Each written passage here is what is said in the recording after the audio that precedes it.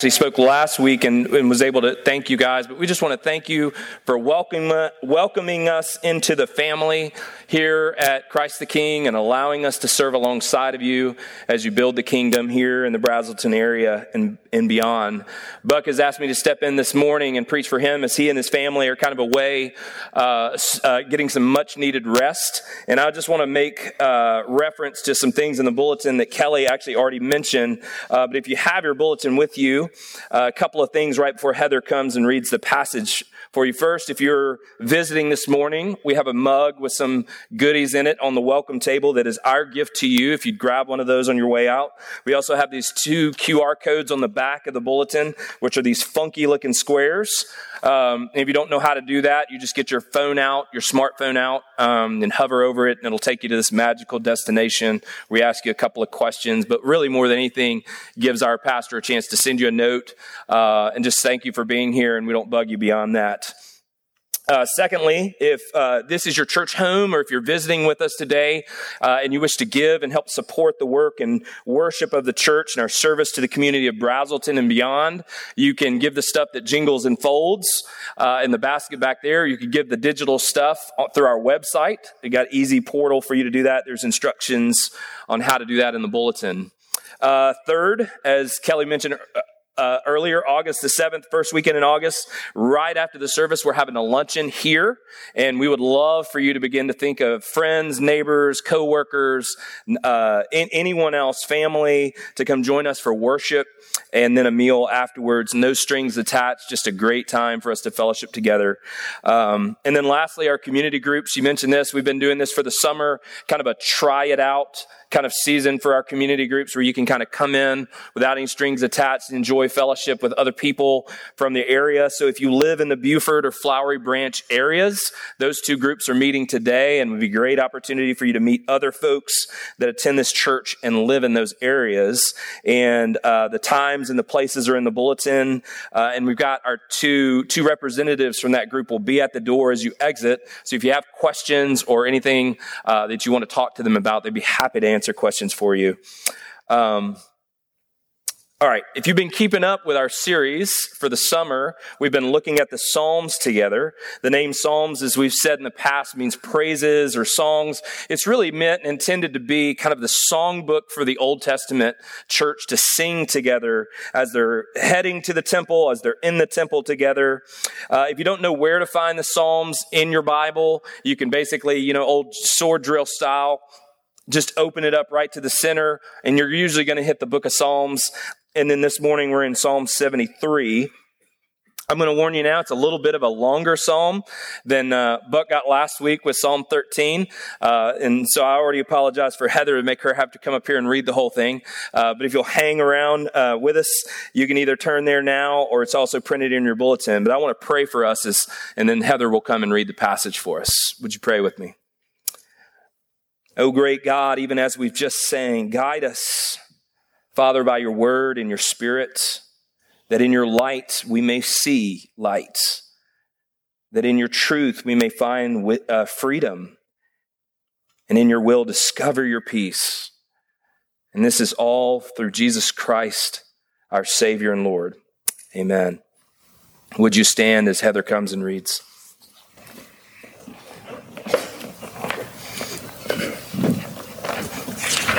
Good morning. Good morning. Our scripture reading is from Psalm 73, a psalm of Asaph. Truly God is good to Israel, to those who are pure in heart. But as for me, my feet had almost stumbled, my steps had nearly slipped. For I was envious of the arrogant when I saw the prosperity of the wicked. For they have no pangs until death. Their bodies are fat and sleek. They are not in trouble as others are. They are not stricken like the rest of mankind. Therefore, pride is their necklace. Violence covers them as a garment. Their eyes swell out through fatness. Their hearts overflow with follies. They scoff and speak with malice. Loftily, they threaten oppression. They set their mouths against the heavens, and their tongue struts through the earth. Therefore his people turn back to them and find no fault in them. And they say, how can God know? Is there knowledge in the Most High? Behold, these are the wicked, always at ease. They increase in riches. All in vain have I kept my heart clean and washed my hands in innocence. For all the day long I have been stricken and rebuked every morning. If I had said, I will speak thus, I would have betrayed the generation of your children. But when I thought how to understand this, it seemed to me a wearisome task until I went into the sanctuary of God. Then I discerned their end. Truly, you set them in slippery places. You make them fall to ruin. How they are destroyed in a moment, swept away utterly by terrors. Like a dream when one awakes, O Lord, when you rouse yourself, you despise them as phantoms. When my soul was embittered, when I was pricked in heart, I was brutish and ignorant. I was like a beast toward you. Nevertheless, I am continually with you. You hold my right hand. You guide me with your counsel, and afterward you receive me to glory. Whom have I in heaven but you? And there is nothing on earth that I desire besides you. My flesh and my heart may fail, but God is the strength of my heart and my portion forever. For behold, those who are far from you shall perish. You put an end to everyone who is unfaithful to you. But for me it is good to be near God. I have made the Lord God my refuge, that I may tell all of your works. The grass withers and the flowers fade, but the word of our God will stand forever. Shifty, isn't it? That extra shifty today. Good thing I won't be dancing around up here. Hopefully. Thank you, Heather. Let me start by asking this question. You've heard this psalm. Have you ever been upset with God? Have you ever felt like God wasn't there when you needed him to be, when you wanted him to be? Have you ever had a moment when you questioned God's wisdom or his best on a situation, his power to act in your best interest? We looked at Psalm 13 this past week and learned that God can certainly handle our doubts and our disappointments and even our tough questions. And here's another example of that in Psalm 73. Now, I want to look at this long psalm in kind of two parts. You have the psalmist Asaph at the beginning, but then you have this Asaph who emerges from his time in the sanctuary of God in verse 17. And so we're going to look at both of these parts of the psalm. Asaph was served under the reign of David as kind of a worship leader of sorts. So he grew up and spent a lot of time in the Old Testament church. And if you've ever read a whole lot of the Old Testament, then you know that God has this chosen people, Israel, and they're prone to this kind of roller coaster style relationship with God. The pattern is that God blesses his people. For a while, they kind of live on top of the mountain, but then they kind of drift away and they fall into sin and get caught up into all these kind of worldly things. And God has to kind of rescue them from that and bring them out of that into a place of blessing. And then they kind of stay there for a while, and then they kind of dive back down into this. And so even though we know that David was considered a good king, even in this psalm, we kind of get a picture of his kingdom and realize that even amongst good leadership, we still have the same pattern from the people of God. Drifting back and forth. So let's look at this first part, verses 1 through 16. It starts with this: truly God is good to Israel, to those who are pure in heart. So Asaph starts with a conclusion, and what that reveals to us is that the psalmist is kind of looking back on what most likely was a true season of doubt and struggle in his life. He's kind of recollecting this. And what comes next after verse 1 is this confession of someone who isn't just saying the right things, but he's become convinced through living this trial and ultimately gaining the perspective that he shares in verse 1, that God is good to Israel. I'll tell you a story. When I was growing up, my brother and I have an older brother. He's 2 years older than I. And when we were growing up, it felt like we pretty much could roam anywhere in the small town of Greenwood, Mississippi, that's kind of fixed right along the Yazoo River. And we felt like we pretty much had the run of the town growing up. And I say most because my parents had only a very few clear rules and boundaries that my brother and I knew from experience we were not to break or go beyond. I'm going to share a couple of you. I was trying to remember them. Don't go near the river.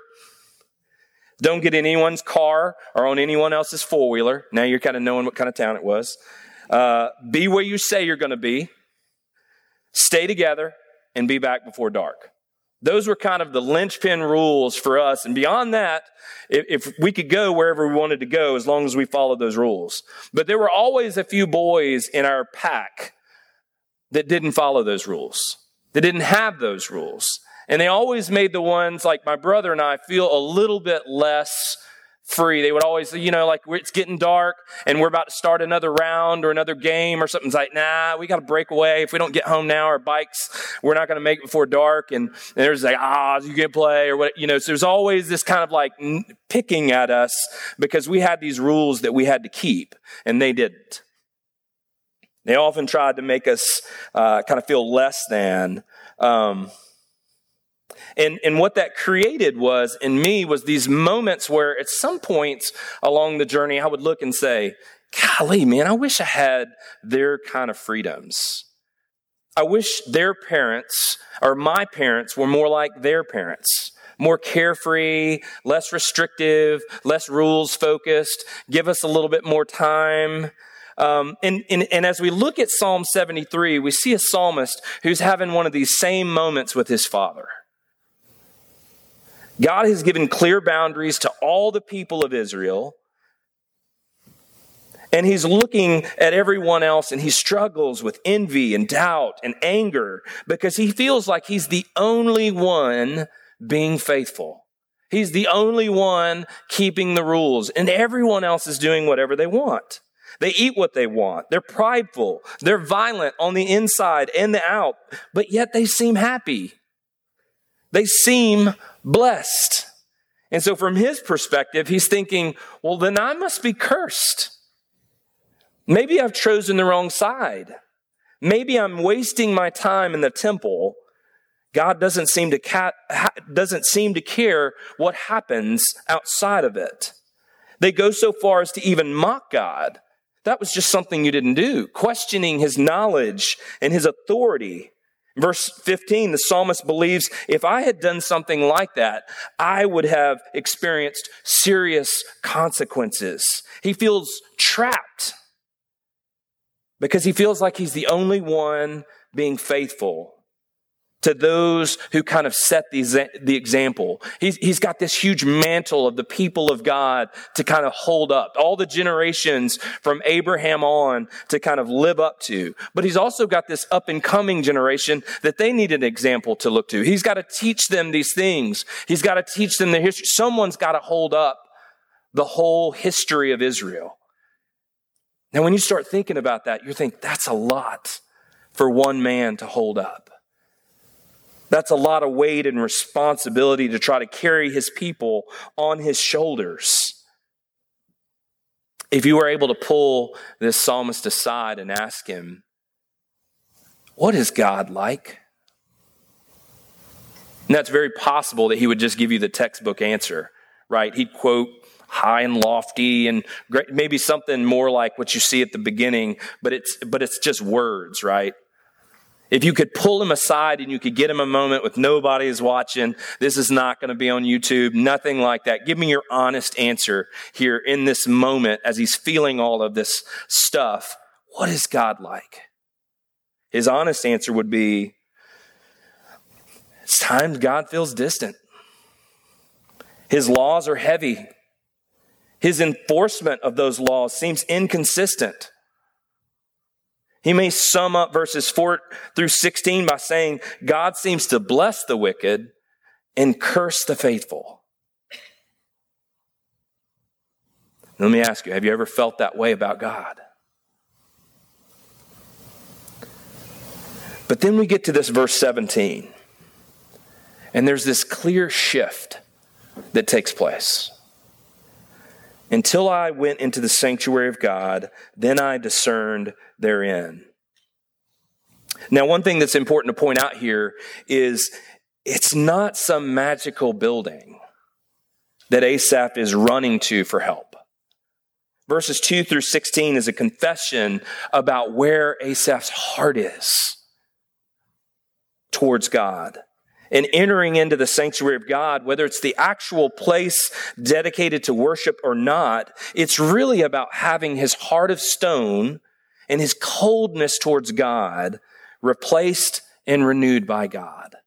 That's what's taking place in that moment in 17. Not running to this building or this place. It could be that. That could be where it transpired, but it's more about taking his heart that is far from God and having it brought back to God by God himself. And this new heart comes standard with a brand new pair of eyes, spiritually speaking. Picking up in verse 17, then I discerned, I understood their end. Truly you have set them in slippery places. You make them fall to ruin. How they are destroyed in a moment, swept away by utter terrors, like a dream when one awakes. O Lord, you will rouse yourself and despise them as phantoms, as ghosts. Now going back to my story of growing up. So there's this time where I want this absolute freedom to do what I want, to go where I want, to get all the way, if I want to the river's edge and touch the water. And having parents that said no to me, that said no to that, felt oppressive. But as I think about it, that's because I lacked the perspective of someone who'd fallen in the river. Someone who had needed rescuing before. I wanted the freedom to stay gone as long as I wanted without someone coming to look for me. So knowing that my parents, a minute after sundown, would be in their car combing the streets, looking for my brother and I, felt excessive for parents to do that. It felt a little too kind of naggish and holding us a little too close to the chest. But if I think about it, I lack the perspective of someone who'd been lost. Someone who didn't know how to get home and who was hoping beyond hope that someone would notice and come looking for me. See, the Bible tells the story of God's people, and as he's telling the story of God's people, Israel, he's really telling us our story. It's really our story as well. And just like the people here, we have the same tendency to drift away from God.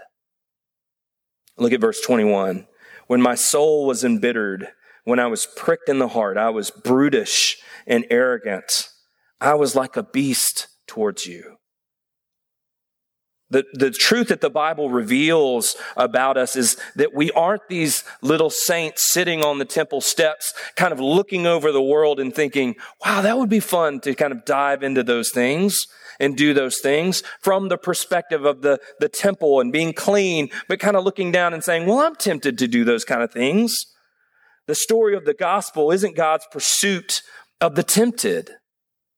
The story of the gospel is God's pursuit of those who've been set against him. We're called enemies. We need God to open our eyes to the fact that we aren't standing on the river's edge being tempted. We've jumped into the river and we've drowned. And we need rescuing from death to life. And only Jesus can do that. The beauty of Jesus' work on the cross is that he enables us to see our sin. And that can be a shocking event for people. But we're not crushed underneath the weight of it.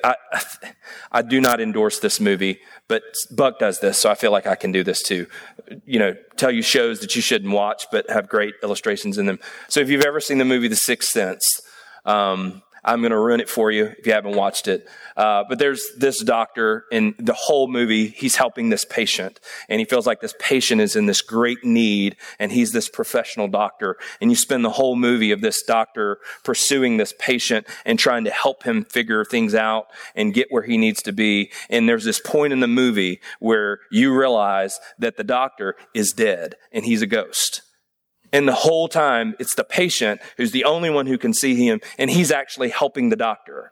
And you're just like, what? And you have this moment of utter shock that this whole movie, you've been walking under this with this perception of reality, and it's just the rug is pulled out underneath you, and you cannot believe, and you almost have to watch it again just so you can see what you didn't see before.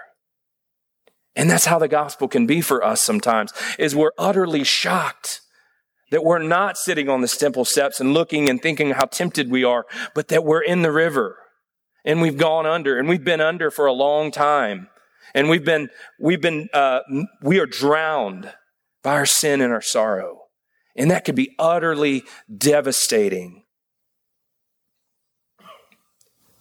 But you see, in this story, the gospel rescues us, but also he doesn't make us hold that weight. The beauty of Jesus' death on the cross is he has taken the penalty of death, the guilt for our countless times that we've fallen short. And he puts it on himself, and he exchanges our filthy rags for his pure righteousness. We don't have to hold that weight.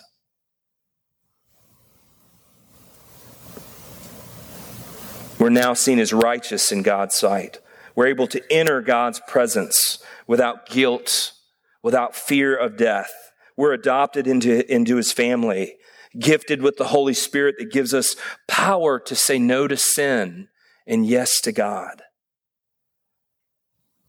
We sing this song often, Amazing Grace. How sweet the sound that sets this prideful, envious, moral, Bible-policing, temple-dwelling psalmist free. And it's noticeable, right? I mean, from verse 1 through 16 to 17 through 28, you would think this is a different person of what you see coming in and going out. God changes us in his presence. Now, I don't know about you, but I often still think that I don't need the gospel, even as a follower of Christ. But the reality is that God's saved children still drift and must return to the cross. From the outside, if we were to look at this church, we might say, here's a bunch of people who are put together, but people who've been here enough and kind of make their way through groups and people get below the surface, you realize that we're a bunch of ragtag group of misfits, leaning on one another and held together by God's grace alone. All in need. I loved the liturgy from the beginning of the service on that just reminded us of our great need for spiritual food, for spiritual encouragement, to be real with our sin. We all have hard days like the psalmist. And we have to spend time with God to have our hearts that have grown cold set to fire again. I try to pretend that I don't need rescuing, but the truth is I still fall in the river more times than I can admit. I want to believe that I know what's best for me, but the reality is I still pursue things that are no good for me. I do it all the time. And the miracle of mercy is not only that God allows us into his presence, but that he's never left us. Look at verse 23 with me. Despite my bitterness and brutish beast-like behavior, read this, I am continually with you. Verse 24, you hold my right hand. You guide me with your counsel, and you will receive me to glory. That's God's promise, is that not only are we allowed into his presence, he opens up our eyes to, yes, you're sinful beyond measure, but my grace is better than you could have ever imagined, and I have never left you. I'm right here. I'm holding your hand and I'm ready to guide you to better places, give you good wisdom and counsel, and receive you to glory. I'm continually with you. So Buck often takes a moment at the end where he kind of asks us to consider if Christ were singing this psalm to us. And so I want to take a stab at that, if y'all will be as patient with me as you are with Buck. Because the truth is, he does sing this over you, right? He is singing this over us. So I won't sing today, but I will read this as though God is reading this over. So if you would, close your eyes for a moment and just listen to Christ's truth as it washes over us. I am good. I know that there are times when it appears that I'm distant or less involved, but it could not be further from the truth. I will push you close to my heart so that your heart won't be cold anymore. I will set it on fire with love and joy for me, and your eyesight will be restored to see others as I once saw you. I promise that even as your heart continually struggles to believe and your flesh grows weak, I will make you stronger inside and give you everything that you need. And I will be there to receive you to eternity. You can open your eyes. That is God's truth for you this morning. Would you pray with me?